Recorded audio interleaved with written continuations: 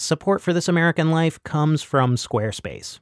Make your website your own with the ability to customize look and feel, settings, products, and more. For a free trial of your new website, visit squarespace.com/American and enter American. Squarespace.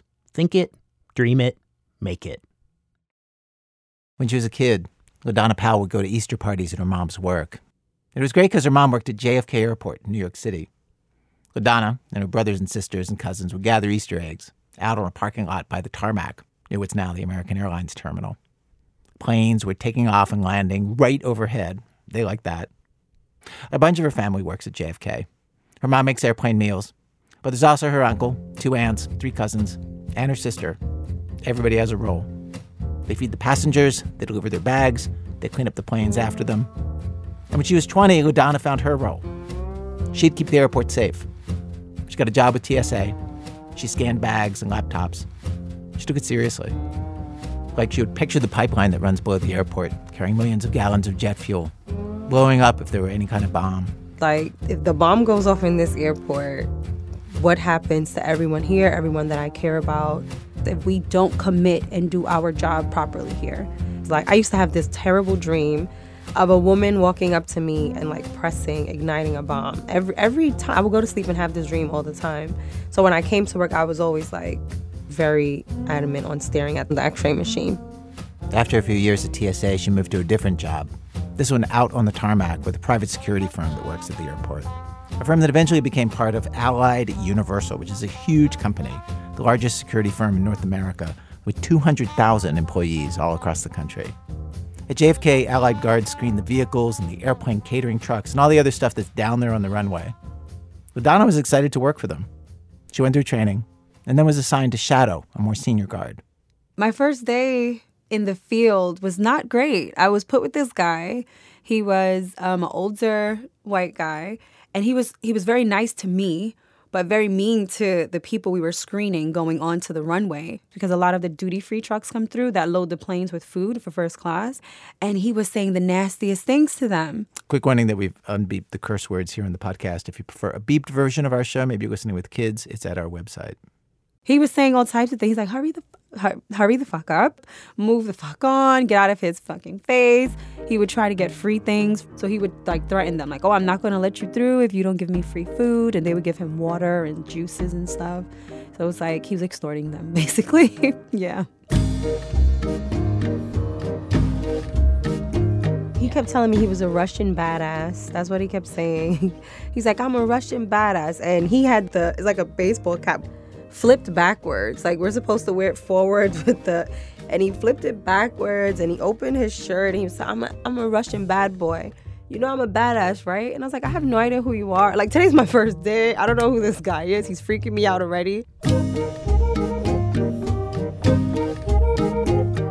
After checking cargo vans and trucks for a while, the guy told LaDonna that he was going to be inside the security booth by himself for a bit. She should stay outside by herself and wait. He played music in the booth and started looking at what LaDonna says was a Playboy magazine.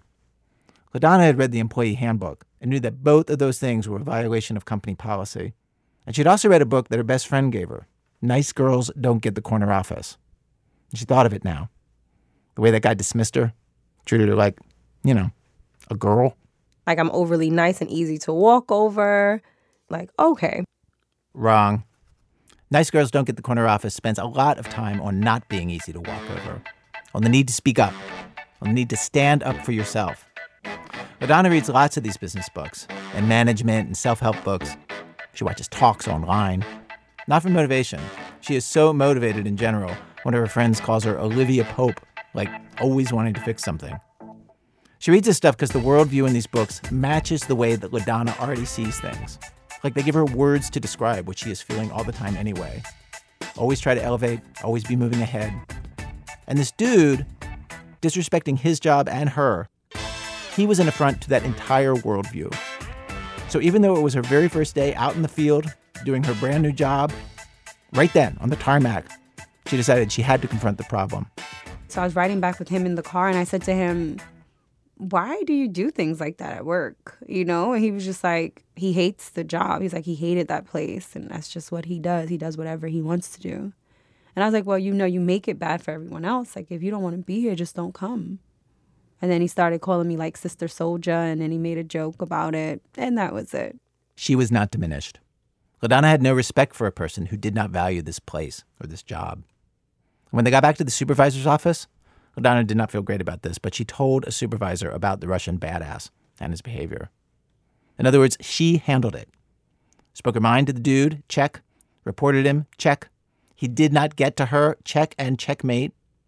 And eventually, she explained this to our producer, Hannah Jaffe-Wald, who's the one who actually talked to her. She explained that the Russian badass, he got fired for something totally unrelated, actually. He stole water from Port Authority, and they fired him. What do you mean he stole water? They're the water coolers, he would take them out of the storage and put them in the trunk of his car. And they caught him, exactly. And they caught him. Those jugs that go in a water cooler? Yes. They held him on CC camera going to his car with the water. Because he's a badass. He probably walked out with it on his head and carried it to the car. So he got fired for stealing water, not for looking at pornography while he was on the job. Right. Yeah. Dude likes water. Yeah, exactly. Clearly. LaDonna Powell is not a Russian badass. She's a totally different kind of badass. It's like she's a dedicated student of how to be a great employee. The kind of employee who excels and rises in an organization. And now, she was entering a company that would be the greatest sort of challenge for an employee like that. A place where people are not playing by the rules. The Russian was just the very first obstacle she faced. It was about to get way uglier. What you're about to hear is the story of a willful and principled person who sets out to figure out first how to rise in this company, and second, how to remake the way the entire place runs, which requires some ingenious strategizing on her part. From WBEZ Chicago, it's This American Life. I'm Ira Glass. Stay with us.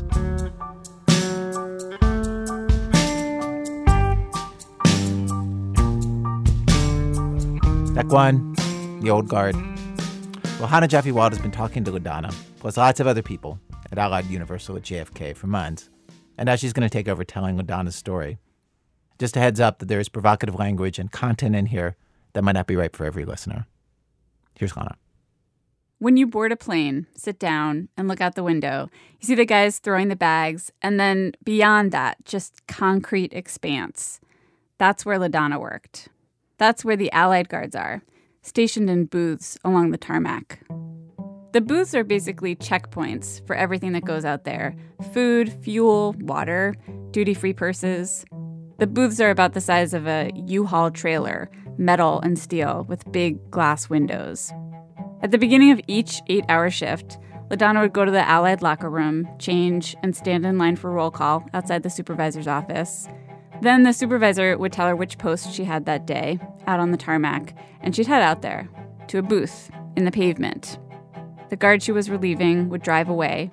Trucks would come by. She'd check for bombs, drugs, food packages to see if anything was open. And she'd wait. Lots of waiting. Occasionally, a supervisor would come by to check on her. One night, it was an older, gruff supervisor named Kevin McNamara. LaDonna says he came into her booth. And he asked me to open my jacket. And he took his phone out to take a photo of me. And I was like, excuse me? He's like, open your jacket and turn around. And I was like, I'm not. And he tried to say, oh, I'm just taking a picture of you. The company has a policy where we take a photo of you. And I remember reading it when they gave us a handbook. And I said, no, you're supposed to take a picture of my outer garment. And he's like, no, you're going to open your coat and turn around. He was so abrupt and aggressive with me. Just, you're going to do what I say. Like, you're going to turn around, you're going to do what I say, and that's it. And it's like, that has nothing to do with the job. The job was to guard the post. LaDonna felt like Kevin wanted a show. LaDonna is small, just under 5 feet tall. Her resting position is almost always perfect posture, standing at attention, hands clasped at her belt, elbows out. The booth was a very tight space for 2 people. And I was like, you're going to get the fuck out of my face. Like, I'm not turning around. And I know that's not what you're supposed to be doing. And I'm not supposed to open my clothes for you. And he told me, oh, if I didn't listen, he was going to make it hard. He's like, you always have something to say. You always have something to say. But then he dropped it. He drove away. LaDonna took note. Success. She drew a line, and he backed down.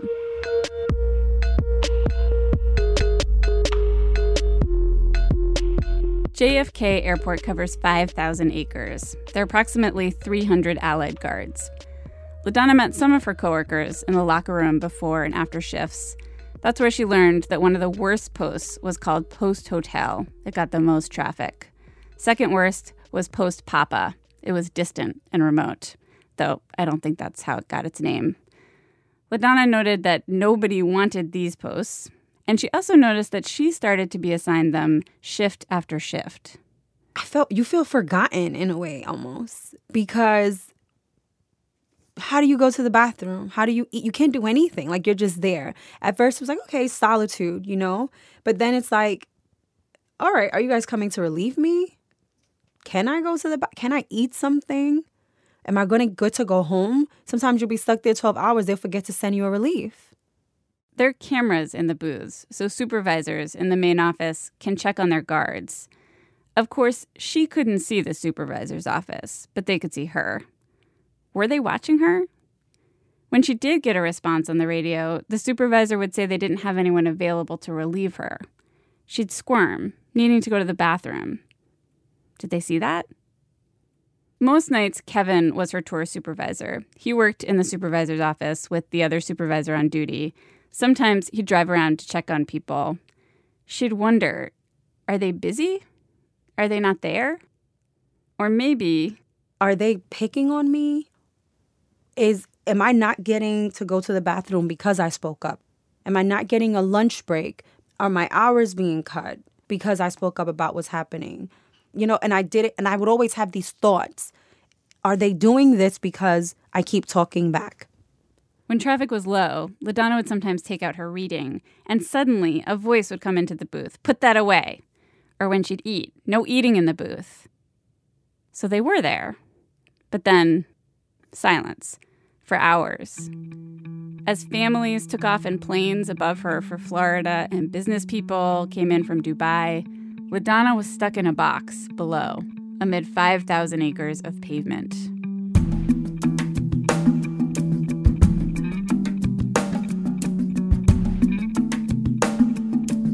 In the locker room, another guard told LaDonna, "There's a corner of the booth where they can't see you. The cameras don't reach there. They can only see your feet." So LaDonna started packing peanut butter and jelly triangles and standing in that corner to eat them. Sometimes that'd work. Sometimes she'd hear the supervisor, Kevin's voice, suddenly, "Come forward in front of the camera." And I kept trying to understand, what am I doing wrong with my interactions with him? Because someone else tried to tell me, oh, he's nice to this girl. She's Spanish. It's not because you're black. He's a white guy. He's a older white man. It's something else. And I said, okay, maybe my approach is wrong with him. So I didn't know how to manage him. He would have these outbursts. He would always say, oh, he's management and we're not like him and he's better than the rest of us because he gets an expense card and he wears the blazer. He can do what he wants. Oh, I've been here for years. It's like, how do you manage that? How do I correct you? Kevin McNamara did not want to talk to us for this story. LaDonna says it was around this time that she started to repeat phrases to herself from the book Managing Your Manager by Gonzague Dufour. It lays out 3 strategies for handling a bully boss. Number 1, don't take it personally. 2, find the humor. And 3, most important, limit the pain, target the gain. Done correctly, you build skills, you level up, and you move on to a place where you'll get a better boss. View the bully as temporary. This is how she would correct Kevin.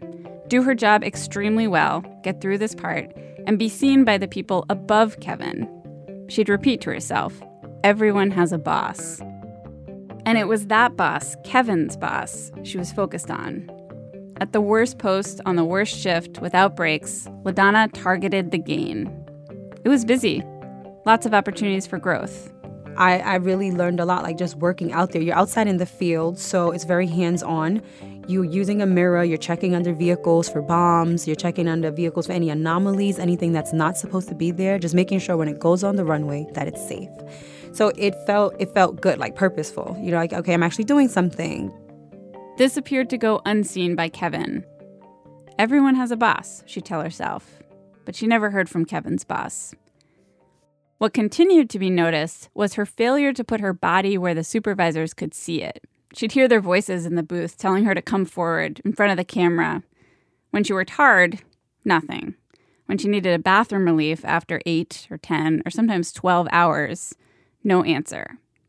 So she'd limit the pain.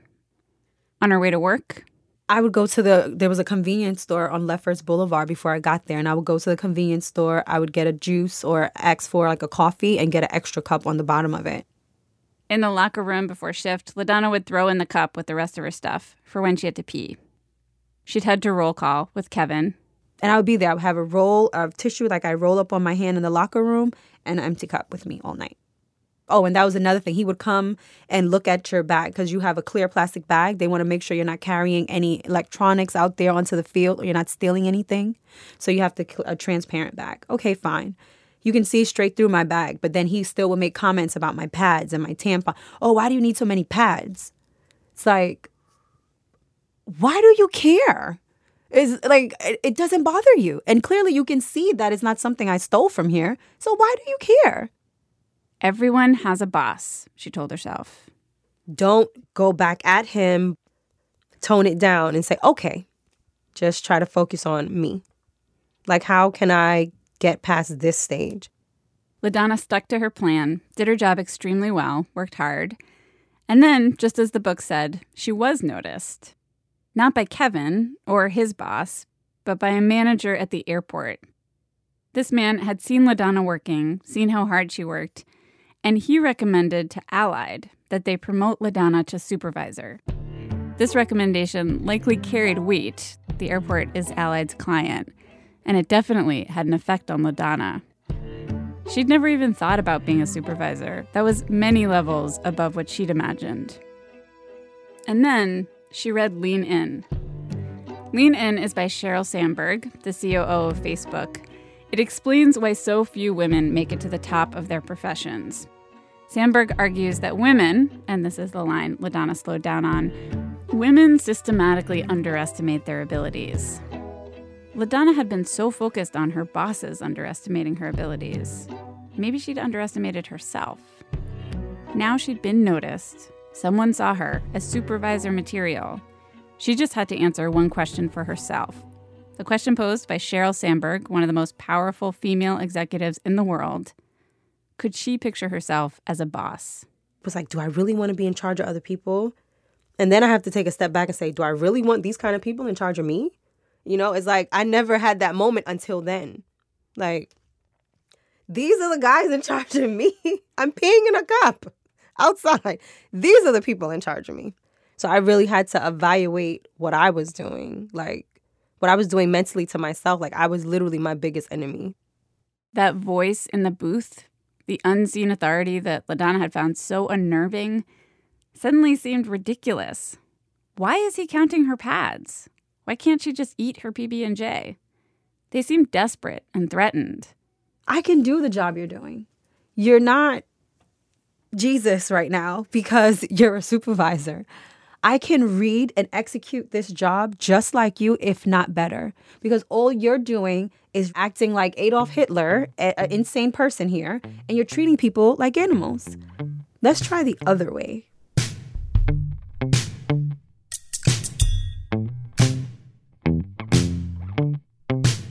After 2 years at Allied, LaDonna made it to supervisor. She went from $15 an hour as a guard to $32 an hour.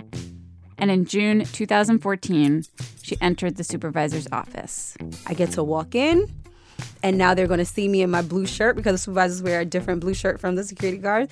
And I was like, oh, they're going to, they're going to piss their pants. They're going to be so pissed off because now I'm equal. We're both in the same, field. We're both in the same position. You won't call me a bitch. You won't do that because now possibly you might view me as an equal. The supervisor's office was about the size of a large bedroom, an open space with 3 desks, computers, a printer copier machine, and schedules all over the walls. There were about 12 other supervisors, different races, mostly men. They worked in shifts of 2. LaDonna met her new boss, Kevin's boss, the boss of all the supervisors, a tall black man named Chris Timberlake. And she was given 50-something guards of her own to manage each shift. Guards who needed schedules and overtime arrangements and to be counted at the beginning and end of every shift. She managed payroll and drove the premises to check on the guard booths. She went to daily supervisor briefings. Every part felt urgent and exciting, especially the meetings where they talked strategy. Sometimes I can't wait for them to finish the sentence. I just jump in. I said, sometimes I feel like they're thinking slower than me. Like, maybe they're still figuring it out, and I'm already at the end point, and I'm like, well, that's not going to work. LaDonna had new ideas. She was nice, but not too nice. Assertive, but deferential to her boss, Chris Timberlake, bringing things to him first. Like one time, she went to his office across the hall. And I said to him, we have a training class. I'm just talking to him. Now I'm a supervisor at this time. And he's like, come here, come around the desk for a second. I want to show you something on the computer. I'm like, okay, what's going on? So I come around to look. I'm like, hey. And it's women pole dancing. And they're like licking on each other in a strip club and pole dancing. He's like, can you do this?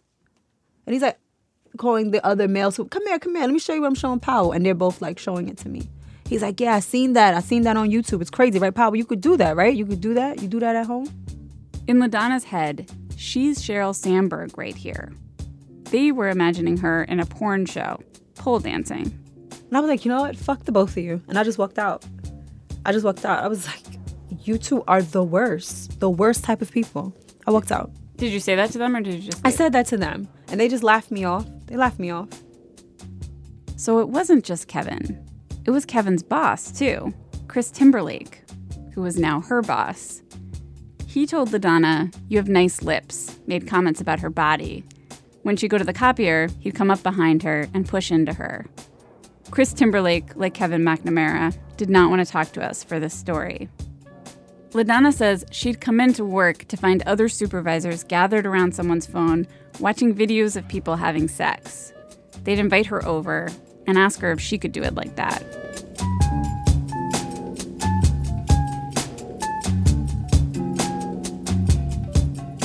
LaDonna surveilled the supervisors in the same way they used to surveil her. She studied how they operated and just how closely they watched the women who worked there. Like with one guard, Marshanique Irving. Like, she would change her hair often or her makeup often, and they would make, like, sexual comments about it. Like what? Like, oh, you saw Marshanique, like, her titties look good today, and she got her hair done. Or she would change her lashes, like, they were longer. Like, oh, she got porno star lashes, things like that. And she would always brush them off. And she was very feisty. And I loved that. I loved to watch her answer them. And it was like, good for you. It was like, good for you.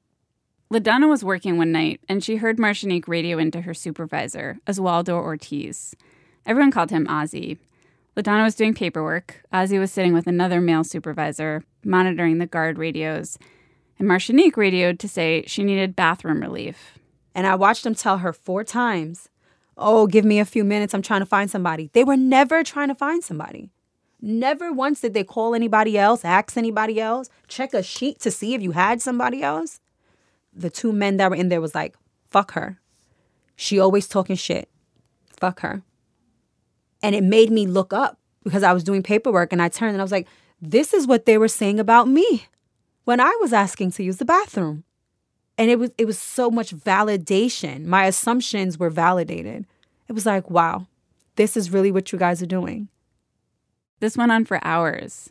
LaDonna didn't say anything at first. She just watched as Marshanique radioed again. Calling to go to the bathroom, and she said to them, I have my period.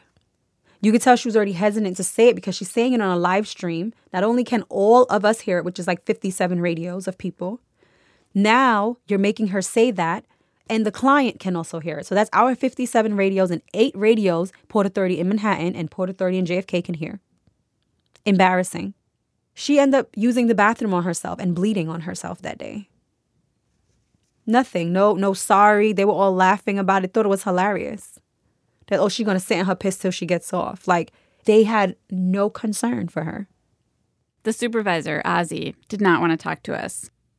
I did talk to Marshanique. She describes this the same way LaDonna does. But of course, at the time, Marshanique couldn't see what was happening in the supervisor's office. The things LaDonna was now seeing clearly. I'm not just paranoid. This is in stereo. Because seriously, I really was like, okay, maybe you're just paranoid. And then you get in the office and it's like, oh no, they're disgusting. Like, it's just disgusting. This is what you're doing at work.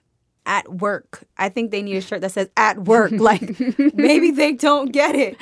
We are at work. It's just like Maybe, a right. little t-shirt reminder. Right. Every time they start to do it, they're like, oh, wait, at work. Yes, you're at work. Being at work means something specific to LaDonna. Something she assumes is universal, but not everyone feels. To her, you're at work. It's almost like saying you're at church. You're supposed to be your best and look out for others.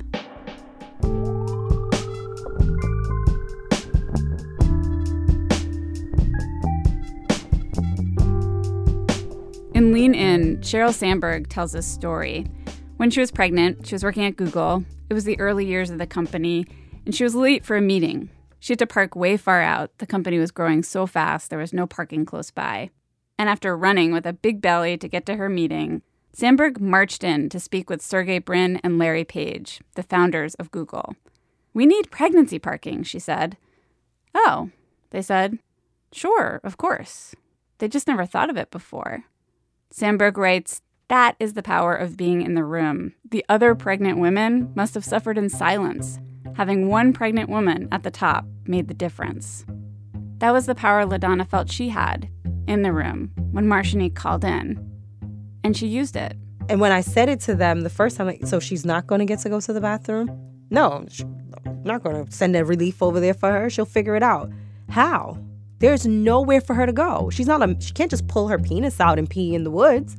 And then he was like, this is what she's calling for. And I'm like, you get a period? And he looks at me. I'm like, you tell me if you get a period, if you know exactly. Like, a woman doesn't want to keep a pad on more than 4 hours. And it's that kind of thing that I just wanted to be in the room to be able to say, consider this person. Consider them as a person.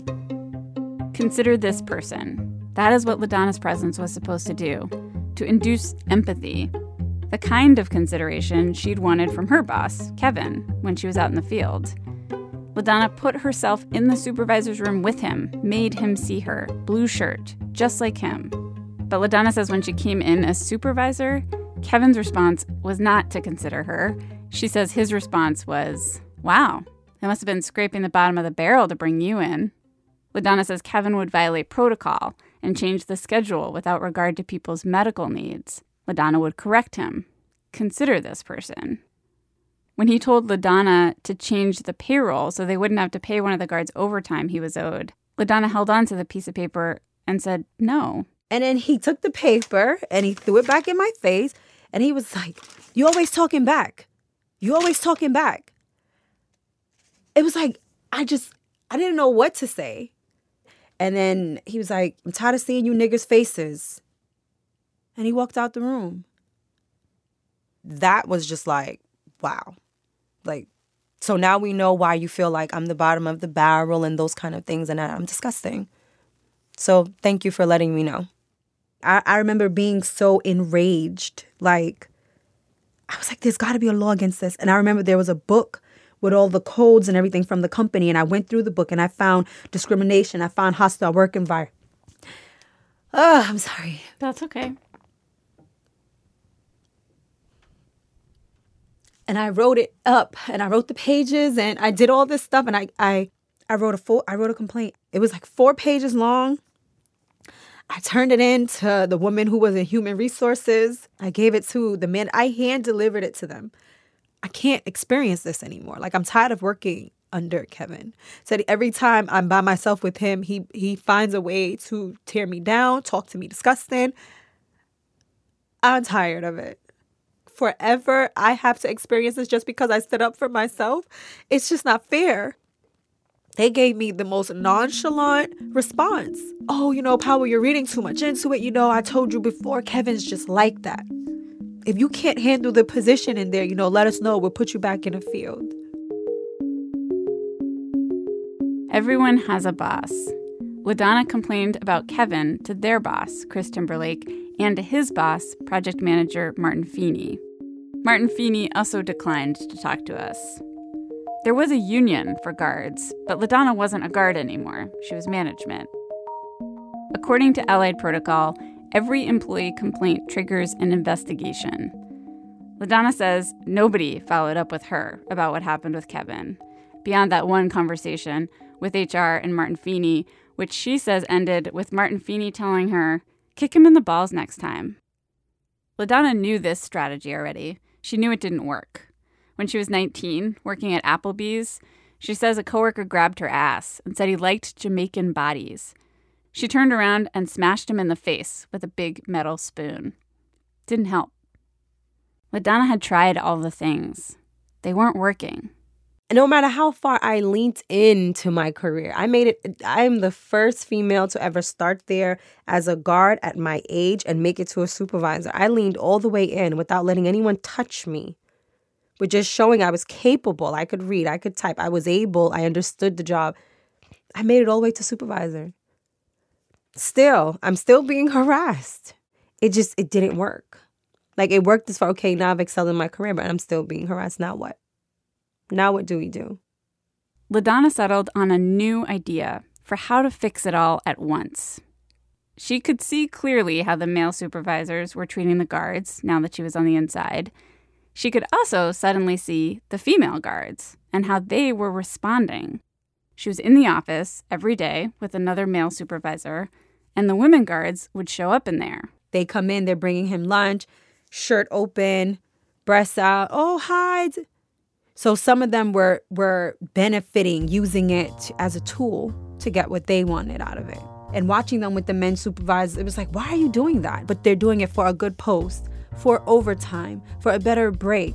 You know, it's like, don't do that. Like, just don't do it. If we all would say no, it would make it easier for all of us saying no. But you saying yes makes it harder for me saying no. Let's just say no, because we're at work. Let's say no. This was it. When LaDonna heard Allied needed someone to train the new recruits, newly hired guards, she immediately volunteered herself. Let me be the first face they see. These people are new. She could teach them. This was her new idea. She would change the entire culture of the place by starting at the beginning, when people were hired. She would train them correctly. She could teach the women not to respond to sexual advances. She would teach them to focus on work, security. And all the new hires would take root in this place, like an invasive species. They would change the entire ecology. The supervisors would not respond to LaDonna telling them to change, so she changed the world around them.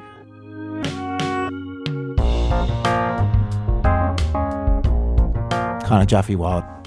Coming up, the re-education campaign begins. That's in a minute from Chicago Public Radio when our program continues. Support for This American Life comes from Squarespace. Create a website to showcase your work, publish new content, or announce your upcoming events or performances. And make it stand out with designer-crafted templates that are e-commerce ready and all mobile-friendly right out of the box. Start your free trial and receive a special offer on your first purchase at squarespace.com/American and use promo code American. A dream is just a great idea that doesn't have a website yet. Make it a reality with Squarespace. It's This American Life. I'm Ira Glass. Today's program, LaDonna. We're telling the story of LaDonna Powell and watching as she brings her enormous sense of mission to the job of securing JFK Airport in New York and to making the company that she works for, Allied Universal, a better place to work. We first broadcast today's show a year ago. We've arrived at Act 2 of our program, Act 2, The New Guard. So, as you heard in the first half of the show, LaDonna had tried managing up to reshape her boss's behaviors. Now she went in the opposite direction. And she created something brand new. She was going to start from the beginning, training the new recruits. Again, here's Hannah Jaffe-Walt. LaDonna did not actually have any experience teaching or training anyone. So she did what she does.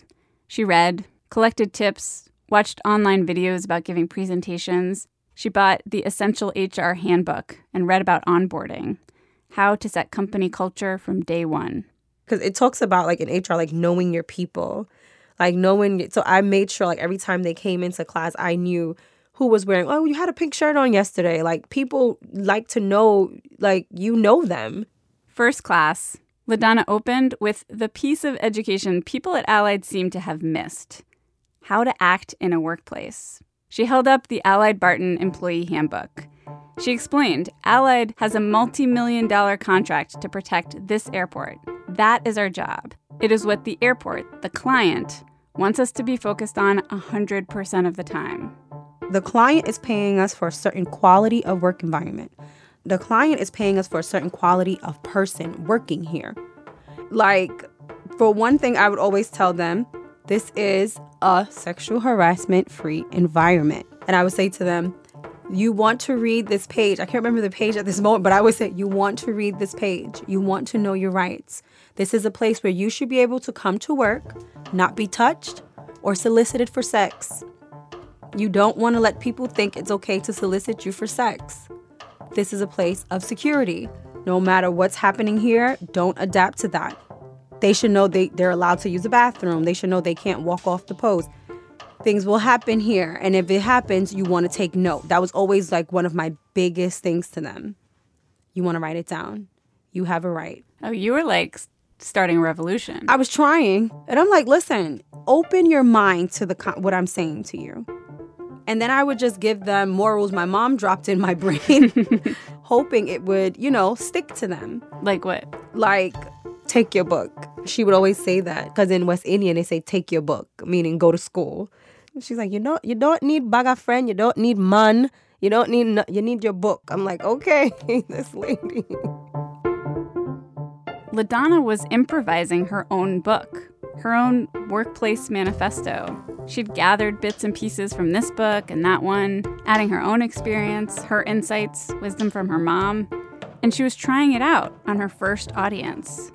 For a long time, LaDonna had imagined what her book would be if she ever wrote one. She told me she'd even thought of a title, Do a Little More. It's something her mom used to say to her. And her trainings did what all those best-selling motivational books do. She said, do what I did. It can work for you too. She encouraged them to push themselves, imagine themselves on a grand stage. Don't be afraid. Be motivated to go forward. You do a little more than the other workers and do your training. You elevate. You're worth it. It was like, you're definitely worth it. People were into it. I talked to guards who went through the LaDonna Powell training, and it was a thing. It was motivating and clear. LaDonna trained hundreds of people after that. New recruits, and she started to do refresher trainings for the existing guards. People would leave class saying, we're going to vote Powell for president. You've got my vote, Powell. She taught people from retail jobs and former military people, men and women. She liked them. The women were focused, not on sexual favors, but on work. There was one in her class who was super talkative, opinionated. And she's like, you know what?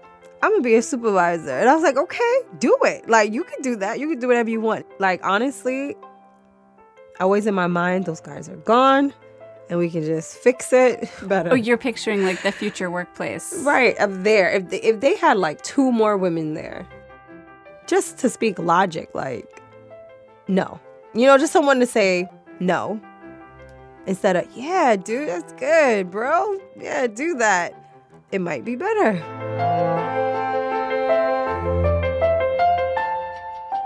LaDonna trained 330 people at Allied, 80% of the workplace, between new people and refreshers. 80%. She felt good, like it was going well. And then, one day, LaDonna was teaching a refresher course. She was standing in front of the classroom by the projector in the middle of class, and a black guard raised his hand. He told me the story of the supervisor calling him a nigger. And he was like, it's not the first time. And this is in front of the class. There's a class that roughly this night had to be like 11 people in the class. And he's telling the story, and everyone knew. So I said to him, who else in here? And they all were just looking at each other. I was like, you guys can tell me. I was like, you can trust me. I'll take it to management. And they were like, no one's going to do anything about him. They never do anything about him. They were talking about Kevin, which LaDonna had already assumed. Again, we asked Kevin for a response to this. He declined. And I was just trying to tell them, listen, if you write it down, maybe, we can try. Like, let's just try. When they said to you, who am I going to complain to? I said to me. Mm-hmm. I said, you've said it to me. I'm not just going to leave it here. It's not okay. It really bothered me so much to even hear that being said. And the fact that the people we're managing are mostly African American, minorities, Latin, that's a problem.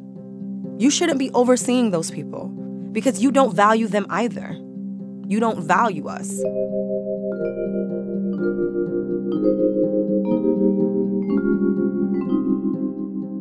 So I go to management. They look at me, they look at each other, they kind of smirk. They're like, you know how he is. I don't know why you keep taking this so personal. Well, sorry, the black color of my skin will be one reason, and that's not okay.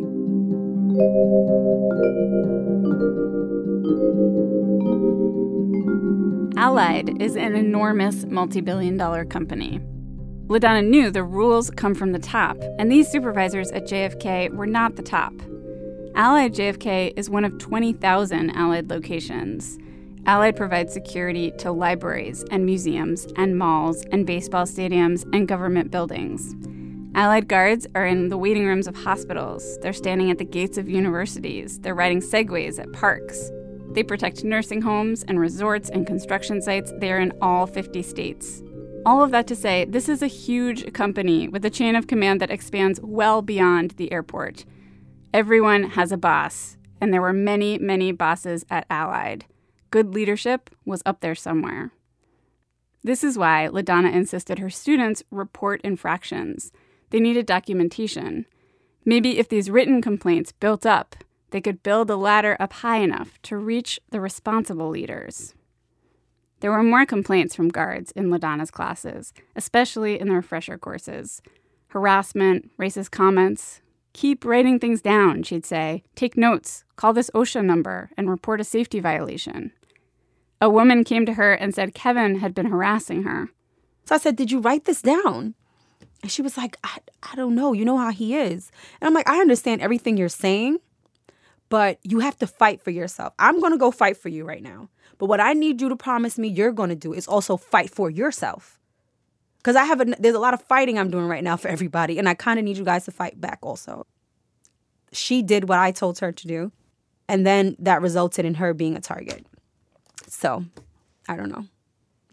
It's like, I felt like I told her the right thing, honestly. I felt like I told all of them the right thing because you are supposed to speak up for yourself. Why can they just not stop? Do you still feel, though, that was the right... The approach that you took to those classes was, I'm going to teach people to be like me.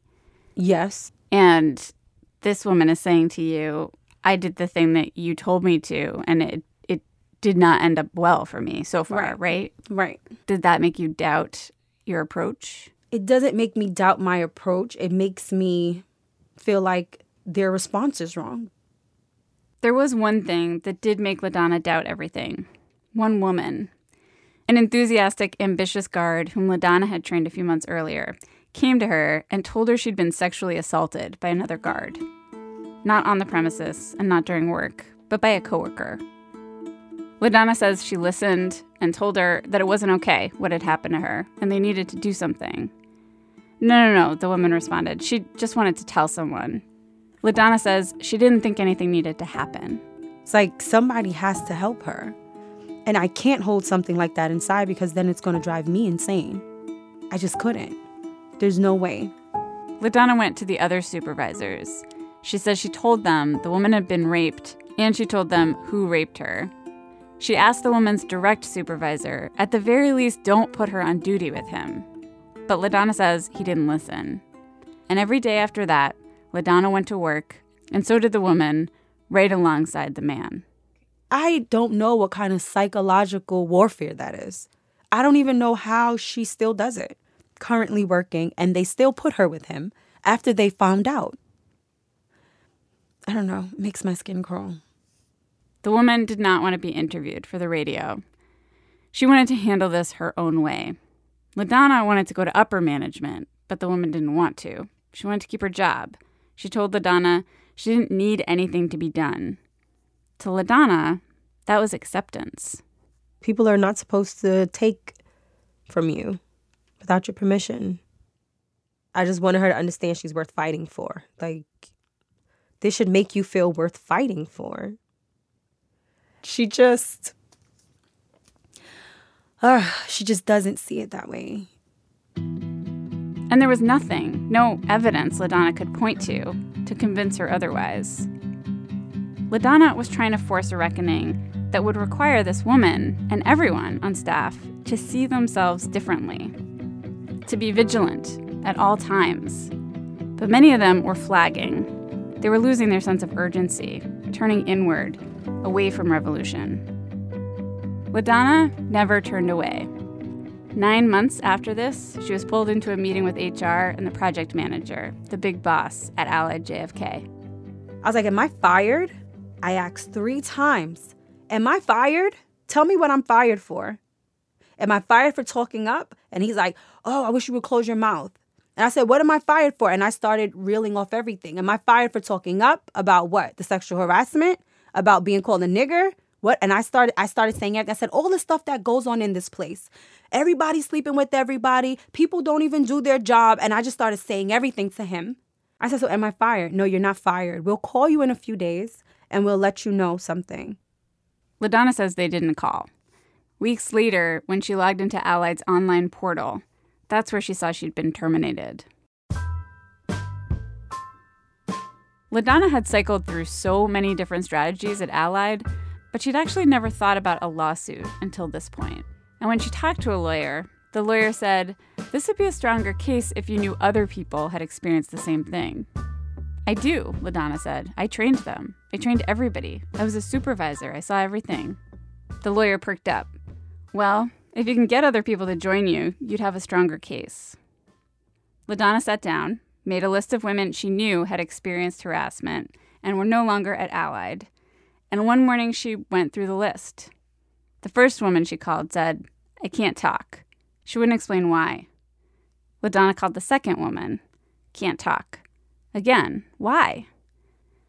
Eventually, this woman explained she'd already sued Allied herself, settled the case, and signed a non-disclosure agreement, an NDA. Next woman LaDonna called, same thing. Wow, this is what they've been doing. These guys are still here.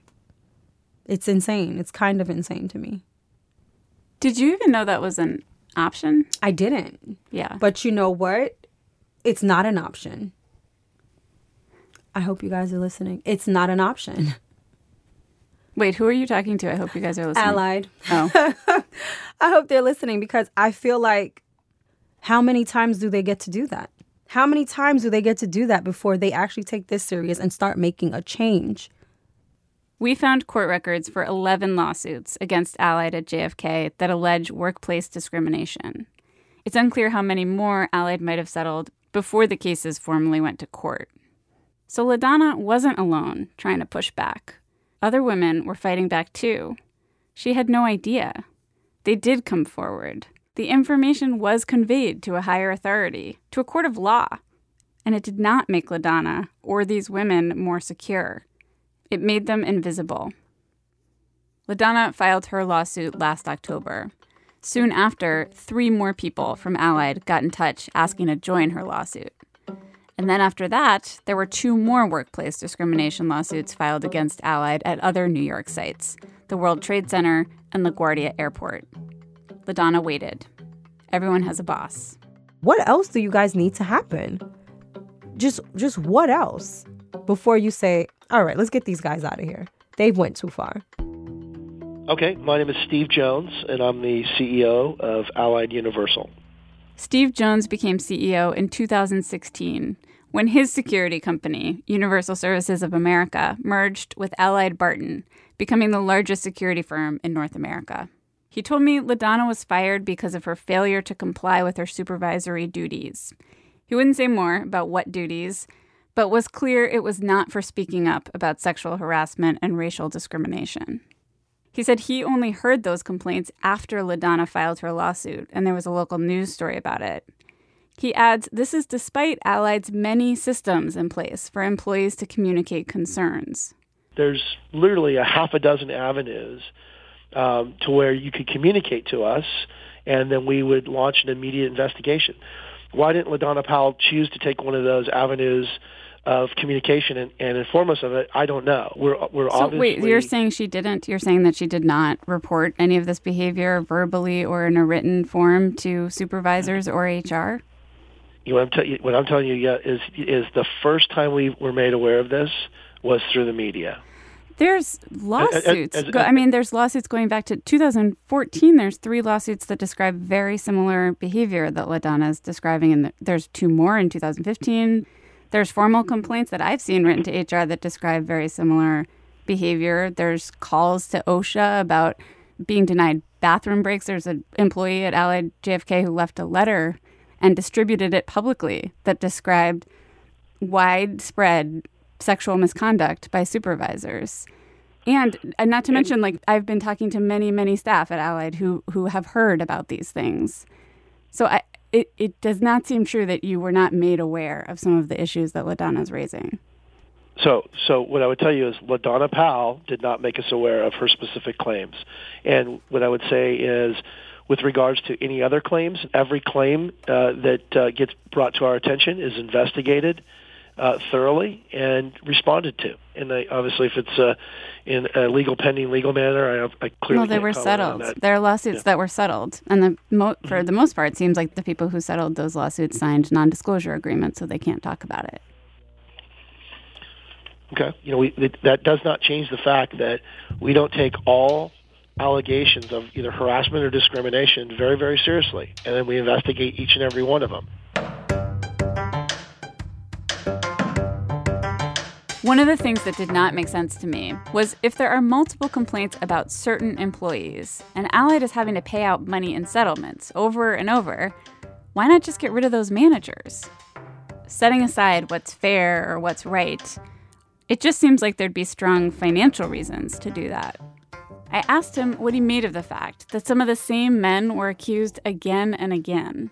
You can't speculate that because someone has an allegation that means that those facts are correct. Again, our position. Of course, but it's repeated. I mean, That's the difference, right? It's not a single allegation. It's repeated allegations that are similar to one another against the same people. And again, any time an allegation is made, we conduct a thorough investigation. Is that allegation true? Is there a portion of it that is true? And what type of behavior was being done or wasn't being done? It's we have to get to the facts. Allied says that is what they're trying to do now. They told me that since the lawsuit was filed, JFK management and supervisors have received training on discrimination and harassment, and HR staff got specialized training on how to respond to such matters. They've launched their own investigation and an independent investigation into what happened. Those investigations got started 7 months ago, which, to be clear, was 4 years after LaDonna says she first complained verbally and filed a written complaint against Kevin. Kevin and the 4 other men named in LaDonna's lawsuit denied all the allegations to us through their lawyers.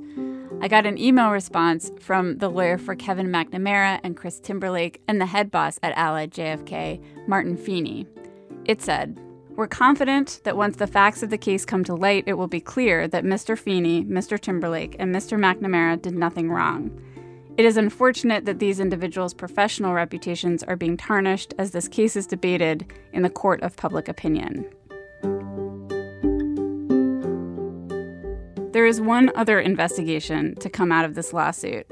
The Port Authority, which runs New York's airports, says it is now reviewing LaDonna's allegations and others as well. A statement from the Port Authority says they'll take aggressive measures against Allied if they find those allegations to be true. And then, just recently, I started to hear rumors about some aggressive measures. I started to hear that the entire leadership of Allied JFK was gone. Oh, it's beautiful now. This is a guard who works at Allied currently. She didn't want me to use her name. None of these workers did. I didn't believe it at first because I thought maybe it was just a rumor, but then my phone started blowing up. So I was like, oh, wow. Wow. Yeah, it's a bad time. Yeah, it's like, how can they get away with this? And why isn't someone doing something about it? The Allied guards say management did not explain what happened to the supervisors or even why something was done. But they say they all know why it was done. LaDonna. I love it. I thank her for moving all these no good people out who have so many records on abusing women and doing all that stuff. I thank her. Yeah, for years you've heard people doing stuff, and all of a sudden, bingo, finally something was getting taken care of. A lot of people I spoke with didn't want to share their opinions on the record at all. And then there was this woman who said she couldn't talk to me, but then stood next to her coworker yelling while I interviewed him. Yeah. He said, women are tired of what's going on. It's true. It's like, after a while, come on. Yeah, enough is enough. And always been a big issue. Yeah, as you said, it's always been a big issue. Women are speaking out now. Yeah. Allied told me 3 people were fired. They wouldn't tell me who. As far as I can tell, Kevin McNamara and Chris Timberlake were not fired. They, along with most of the leadership from Allied JFK, were reassigned, meaning they still work for Allied, but not at JFK. I asked Allied CEO Steve Jones why many of the supervisors were reassigned. So we reassign employees all the time, whether it's promotion opportunities or new different challenges or... Right, but are they being moved because they were at fault of some form of harassment or discrimination? No, I would say, are some of the allegations found to be true? I would say no. So why are people being reassigned? Well, again, we reassign people. We reassign people all the time. It's just not an answer. Somebody just say it. We hired these guys. They're animals. We fucked up. We messed up. As a company, we frown upon this and we're making changes. What's so hard to say that? It occurred to me at some point that I've asked LaDonna the same question almost every time I've talked with her. Did that make you feel powerful? I've asked her this about so many different things. Did that make you feel powerful when you made it to supervisor? When you were training all those people? When a fancy Manhattan law firm filed a lawsuit on your behalf? When the CEO of the company was responding directly to your complaints? No. LaDonna's answer was always no. It did not make her feel powerful. It was the same when the leadership of Allied JFK was removed. LaDonna heard that news, especially the part about the men from Allied being reassigned, and she was not thinking about her power. She was thinking about theirs. She was imagining Kevin arriving at his new job, putting on his same Allied uniform every day. That you can continue to walk around just doing whatever you want to whomever you want, however, and nobody can touch you. It's almost like you're the boogeyman. You're untouchable. What LaDonna could now see was that he was protected, thoroughly, and she was not. She was alone. What LaDonna believed from all those self-help books is you have the power. There may be barriers, but if you act right, set your mind right, if you're strategic and ingenious, you can thwart their efforts to take your power away. This news made her feel like, not really. Because, yeah, everybody has a boss, but it was not just Kevin. It was not just the supervisors. It was also the project manager and the HR manager and the legal department at Allied Universal that paid women and the law that allows them to do that. It was a system designed to withstand her refusal to comply, to absorb her whole onslaught, all her strategic thought, passionately executed, carefully taught. It just ate it up and kept doing its thing. And now that LaDonna's seen all of that, she's not sure how to see herself. I keep having these moments, it still leaves this lasting feeling that I was so vulnerable to these people and they damaged me. That damage is not visible, except to her. LaDonna still works at the airport. She works for the government now, for customs and border protection. She's making more money, and it's a more prestigious job. LaDonna walks Terminal 4, her torso doubled in size by her bulletproof vest, head high, scanning the area like someone who owns the place. A couple months back, she was at work. And I'm walking. I have an M4 in my hand, my vest, pistol on my side. I'm walking and I'm doing an escort. It's 5 of us, and we're escorting someone. He's a diplomat. She's not allowed to say from where. He gave us a little pin and everything from his country. It's a regular day. And so we're escorting him and we're walking and everything's fine. And then I see one of the men from Allied, a supervisor named Oswaldo Ortiz, the guy LaDonna says let the guard bleed on herself instead of giving her a bathroom break. He was coming into Terminal 4 to get a coffee from Dunkin' Donuts. And then I just, literally, I'm walking and I'm fine. I'm talking, we're laughing, very militant, walking, and I'm fine. I got my gun, I'm holding it like this. And I turn and I get a sign of him, and then he sees me, and then I just turned, my whole body shifted to the left, and I like ducked down.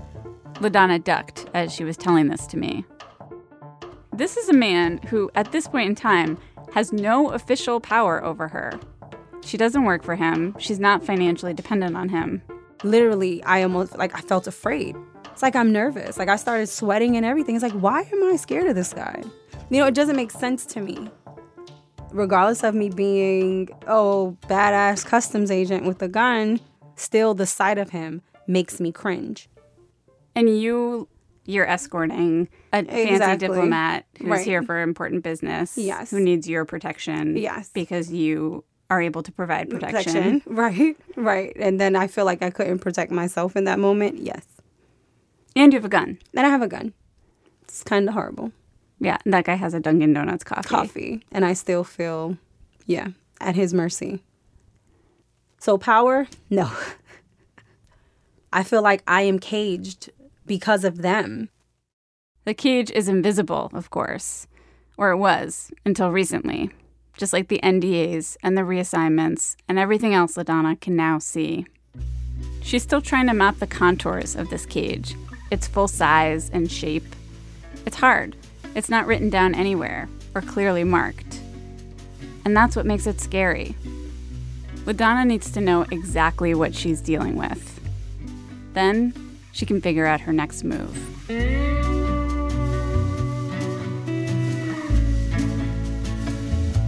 Hannah Jeffrey-Walt is one of the producers of our show. She's off right now creating a new podcast. Very exciting. It'll be out sometime this year. Since we first broadcast today's show, LaDonna's lawsuit against Allied Universal settled. We don't know the settlement amount or the details. That is not public. Allied Universal still has a contract at JFK Airport. Steve Jones is still their CEO. And he's written one of those businessy self-help books, the kind that LaDonna likes so much. His is called No Off Season, The Constant Pursuit of More. He describes it as a, quote, roadmap and playbook to turning dreams into a reality. We do not know if LaDonna has read it. Security, yeah. I want some security.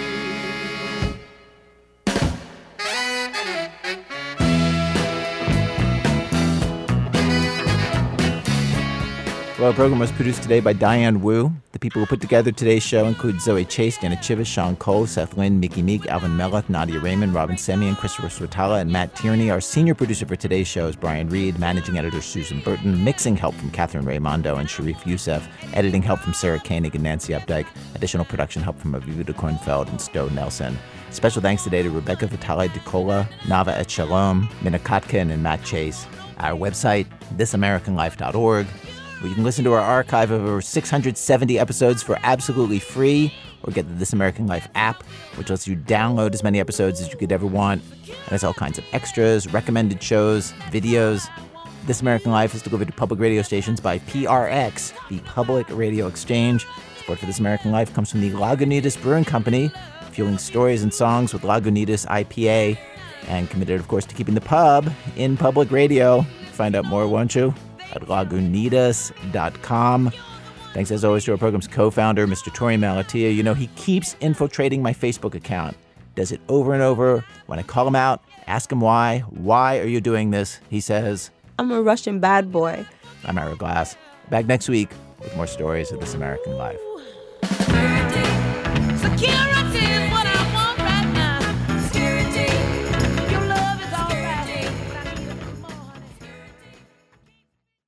Next week on the podcast of This American Life. Growing up, there was always one thing that our producer Emmanuel wasn't allowed to talk about with her dad. This basketball game from over 40 years ago that changed his life forever. Then they found a recording of the game and sat down to watch it. Again, free throws. That's what I mean. You made your free throw. I missed a shot. Seeing yourself in the wild. 2 feet away. Next week on the podcast or on your local public radio station.